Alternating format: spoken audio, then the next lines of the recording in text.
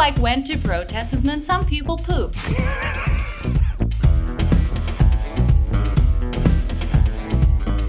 Two. Hey, 1-1. Wait. I'm very excited because I've been working so much. I have no idea what's been going on in the world whatsoever. I'm working 3 jobs. I'm doing a coffee shop, late night ghost tours, and stand-up comedy. Most of these are like, historic headlines, so it would be like from years past.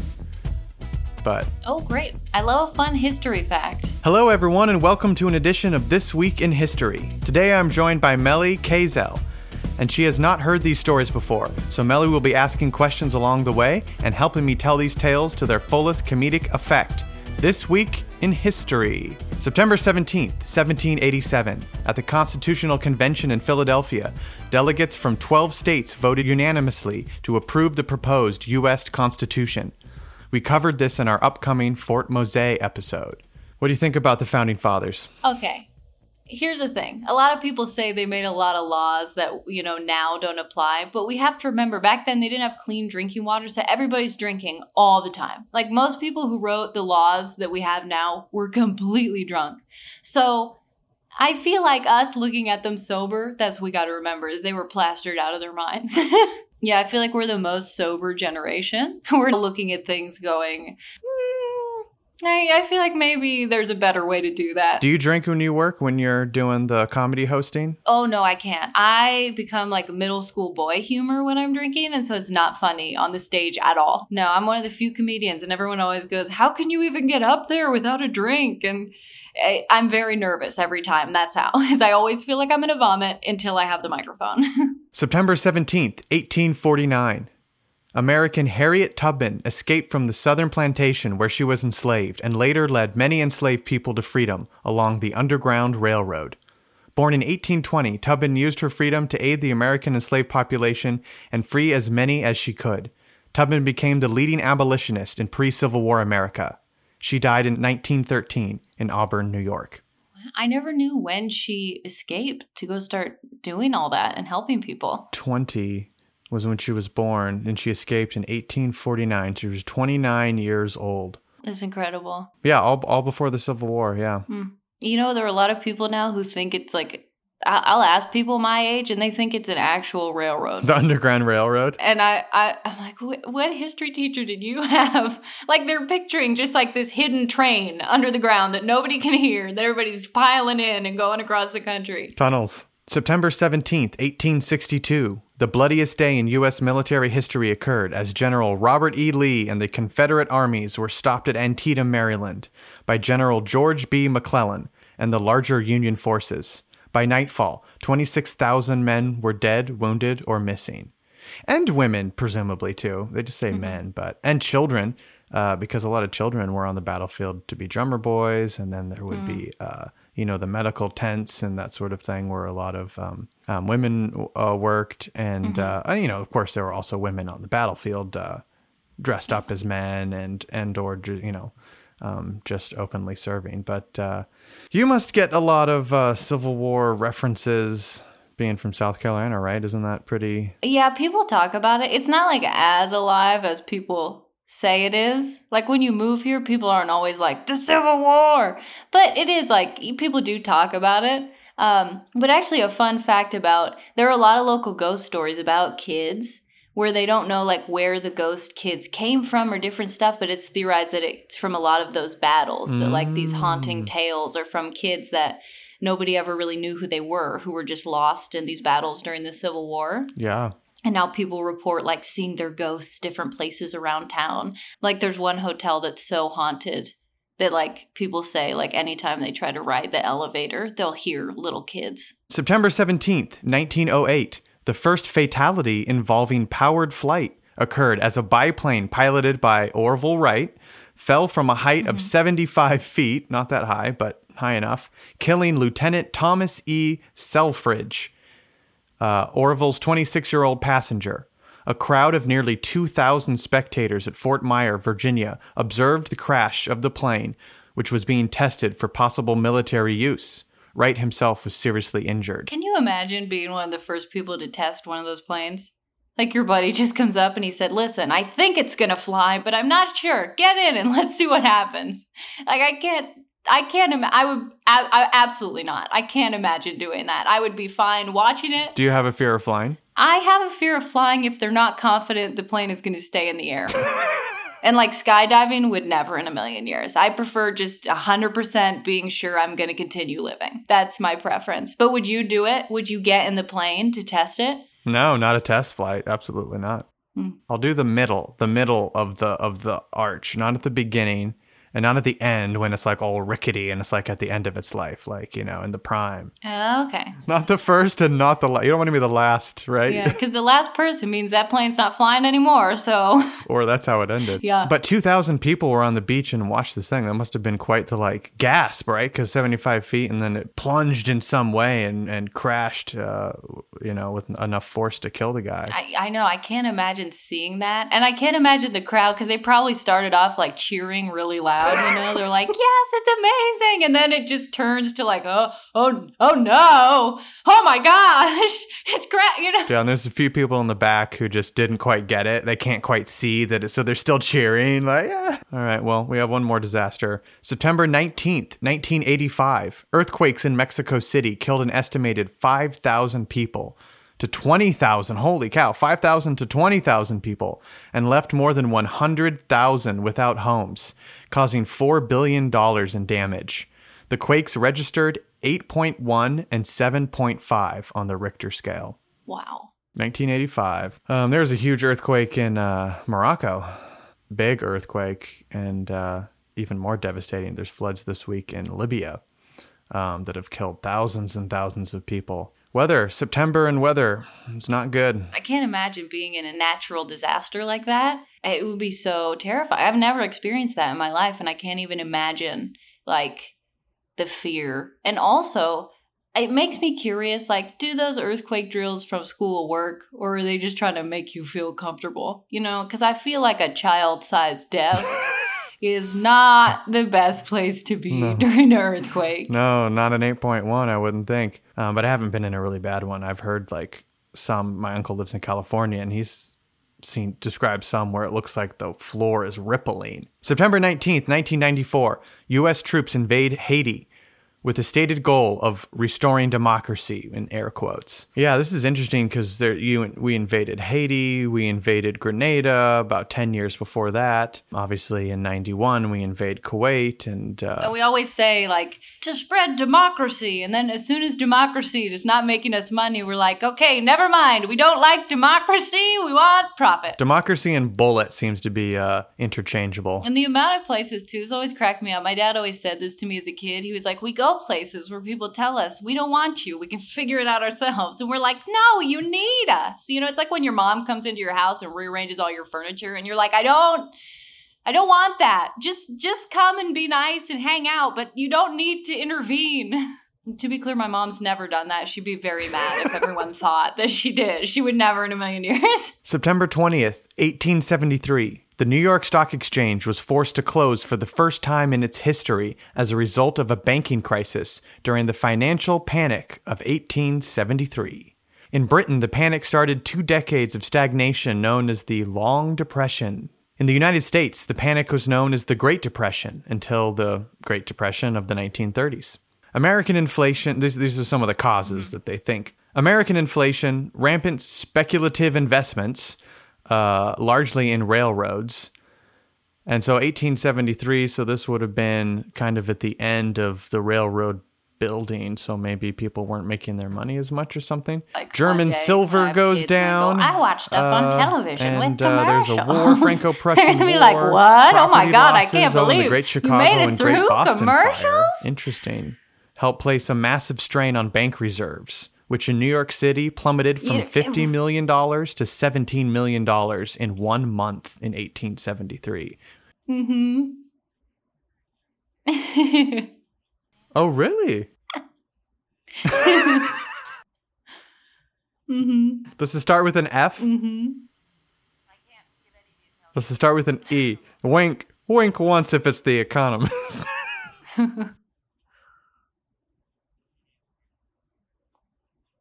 Oh, yeah.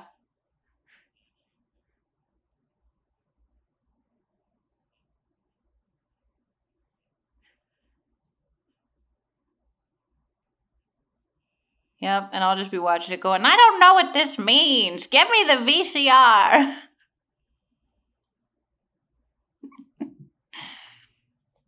No.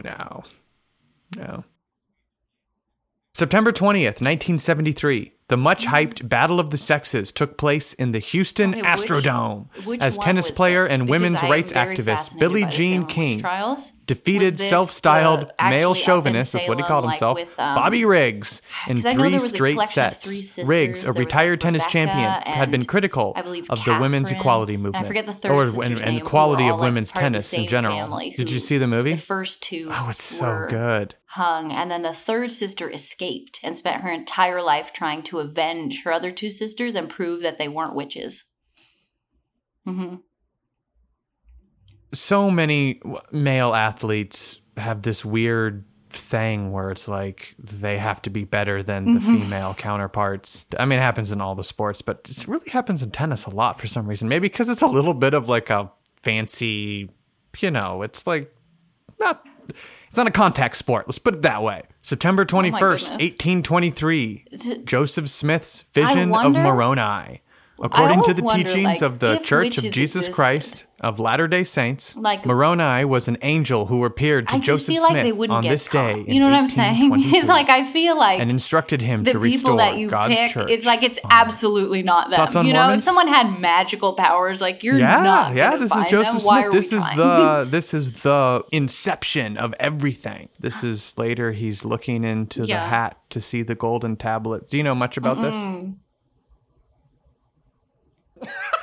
No. They don't like to be called very Mormon, ineffective. I feel like you should I feel like the last thing you'd want to do is aggravate the people with magic. Like that's the worst dance path you too. could go down.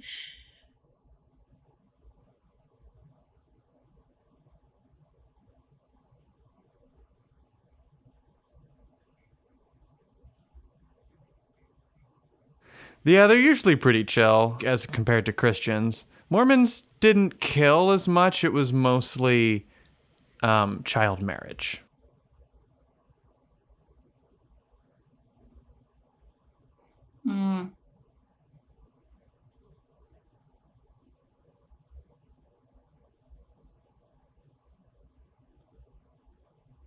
Second edition, September 22, 1995. The first episode of Friends aired on NBC, and the show became one of the most popular sitcoms in the United States. Yeah. My favorite character was Ross. Why? That is the worst character you could have picked. That is just... Who's yours? Chandler. Chandler would be my second. I like a comic relief guy. I mean, Ross was comic relief in his own way. He honestly got himself into funny or awkward situations, whereas Chandler was a little bit more of the Kramer of the bunch. And I feel like Ross unexpectedly walked into it, and that appealed to me a little more. We're going to sound so old. Like, I always think, like, one day when I have kids and I go, I watch stuff on television with commercials. Friends is going to be I Love Lucy. Grandma, we got to watch the Friends tapes again. You're going to be defensive of it. It's funny. It was funny then. September 22nd, 1692. In what was to be the last executions during the Salem witch trials, 8 people were hanged. Which one was this? Because I am very fascinated by the Salem witch trials. Was this the actually up in Salem, like with, because I know there was a collection of 3 sisters. There was like Rebecca and I believe Catherine, and I forget the third sister's name, who were all like part of the same family, who the first 2 were hung, and then the third sister escaped and spent her entire life trying to avenge her other 2 sisters and prove that they weren't witches. I always wonder, like, if witches existed, I just feel like they wouldn't get caught. You know what I'm saying? I feel like the last thing you'd want to do is aggravate the people with magic. Like, that's the worst path you could go down. September 22nd, 1862. President Abraham Lincoln issued a preliminary Emancipation Proclamation freeing enslaved people in the territories held by the Confederates as of January 1st, 1863. And nothing happened. It was in the middle of the war, and, he issued the proclamation, which was just that, a proclamation, and then he was telling the Confederates, who he was actively fighting, that they needed to release everybody and, like, of course they didn't do it immediately just because Abraham Lincoln wrote a piece of paper in Washington, D.C. Oh my gosh. It is very interesting, though. Back then, like, it was very much, they'd write a piece of paper and everyone would be like, okay, what are you going to do? I feel like nowadays that the piece of paper weirdly holds a lot more power than like back then. I feel like, yeah, except for maybe within the last few years. I mean, look at what happened on January 6th. That's the biggest piece of paper of all, the one that says who's president. And people were basically like, I'll use that as toilet paper. Thank you. In regards to this Emancipation Proclamation and enforcing things, that's what Juneteenth is that the celebration of when everyone was truly, quote unquote, freed from slavery.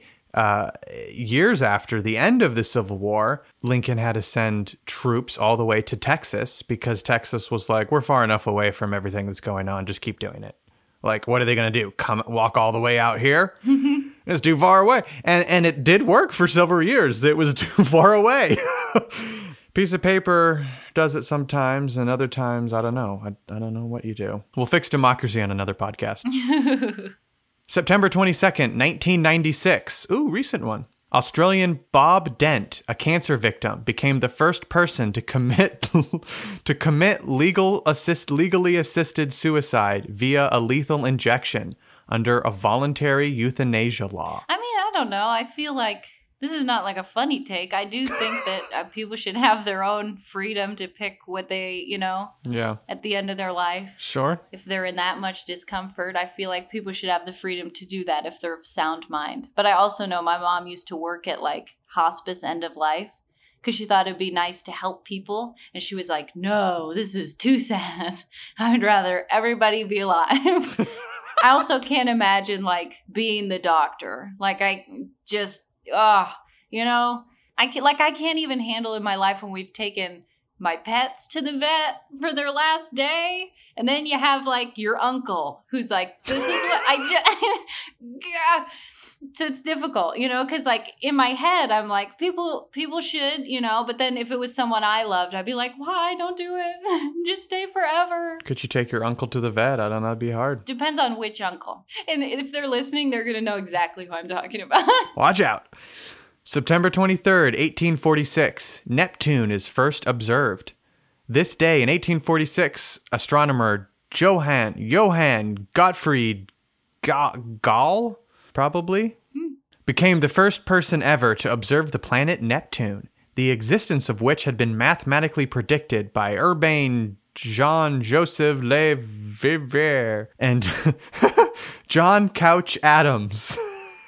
John Couch Adams. Oh, that man has furniture as his middle name. I know, like 1, 2, 3, 4, 5 word French name followed by John Sit on Me Adams. Oh my gosh, he's like the one weird friend they just invited to be a part of the science. Oh, his nickname was Couch in college, you know it. Oh, for sure. Everyone was chanting Couch as he was like chugging beers. Coach, coach, coach, coach. And they're watching him making this big scientific mathematical discovery and they're like, I don't believe it. There's no way that Couch could have figured that out. I also wondered too, like, who named all the planets when they went through? Because we have like a lot of good ones, right? Neptune, there's like a sea god, Neptune, and like all the names are pretty cool. And then there's Uranus, and I don't know who. Couch named it after a heavy night of drinking. September 23rd, 1923. By royal decree, the dual kingdom of, oh dear, I should have looked these up, of the Hejaz and, oh boy, Najd, along with its dependencies, was unified under the name of the Kingdom of Saudi Arabia. And then in September 11th, they sent a bunch of people to attack the Twin Tower. No, that was last week's. September 23rd, any comments on the Kingdom of Saudi Arabia? Got any jokes?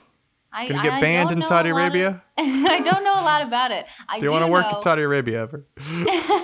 That's the goal. That's where I'm headed. No, yeah, but right? I did they have the money. People. Yes, but there were a lot of people I knew who had to fly on September 11th.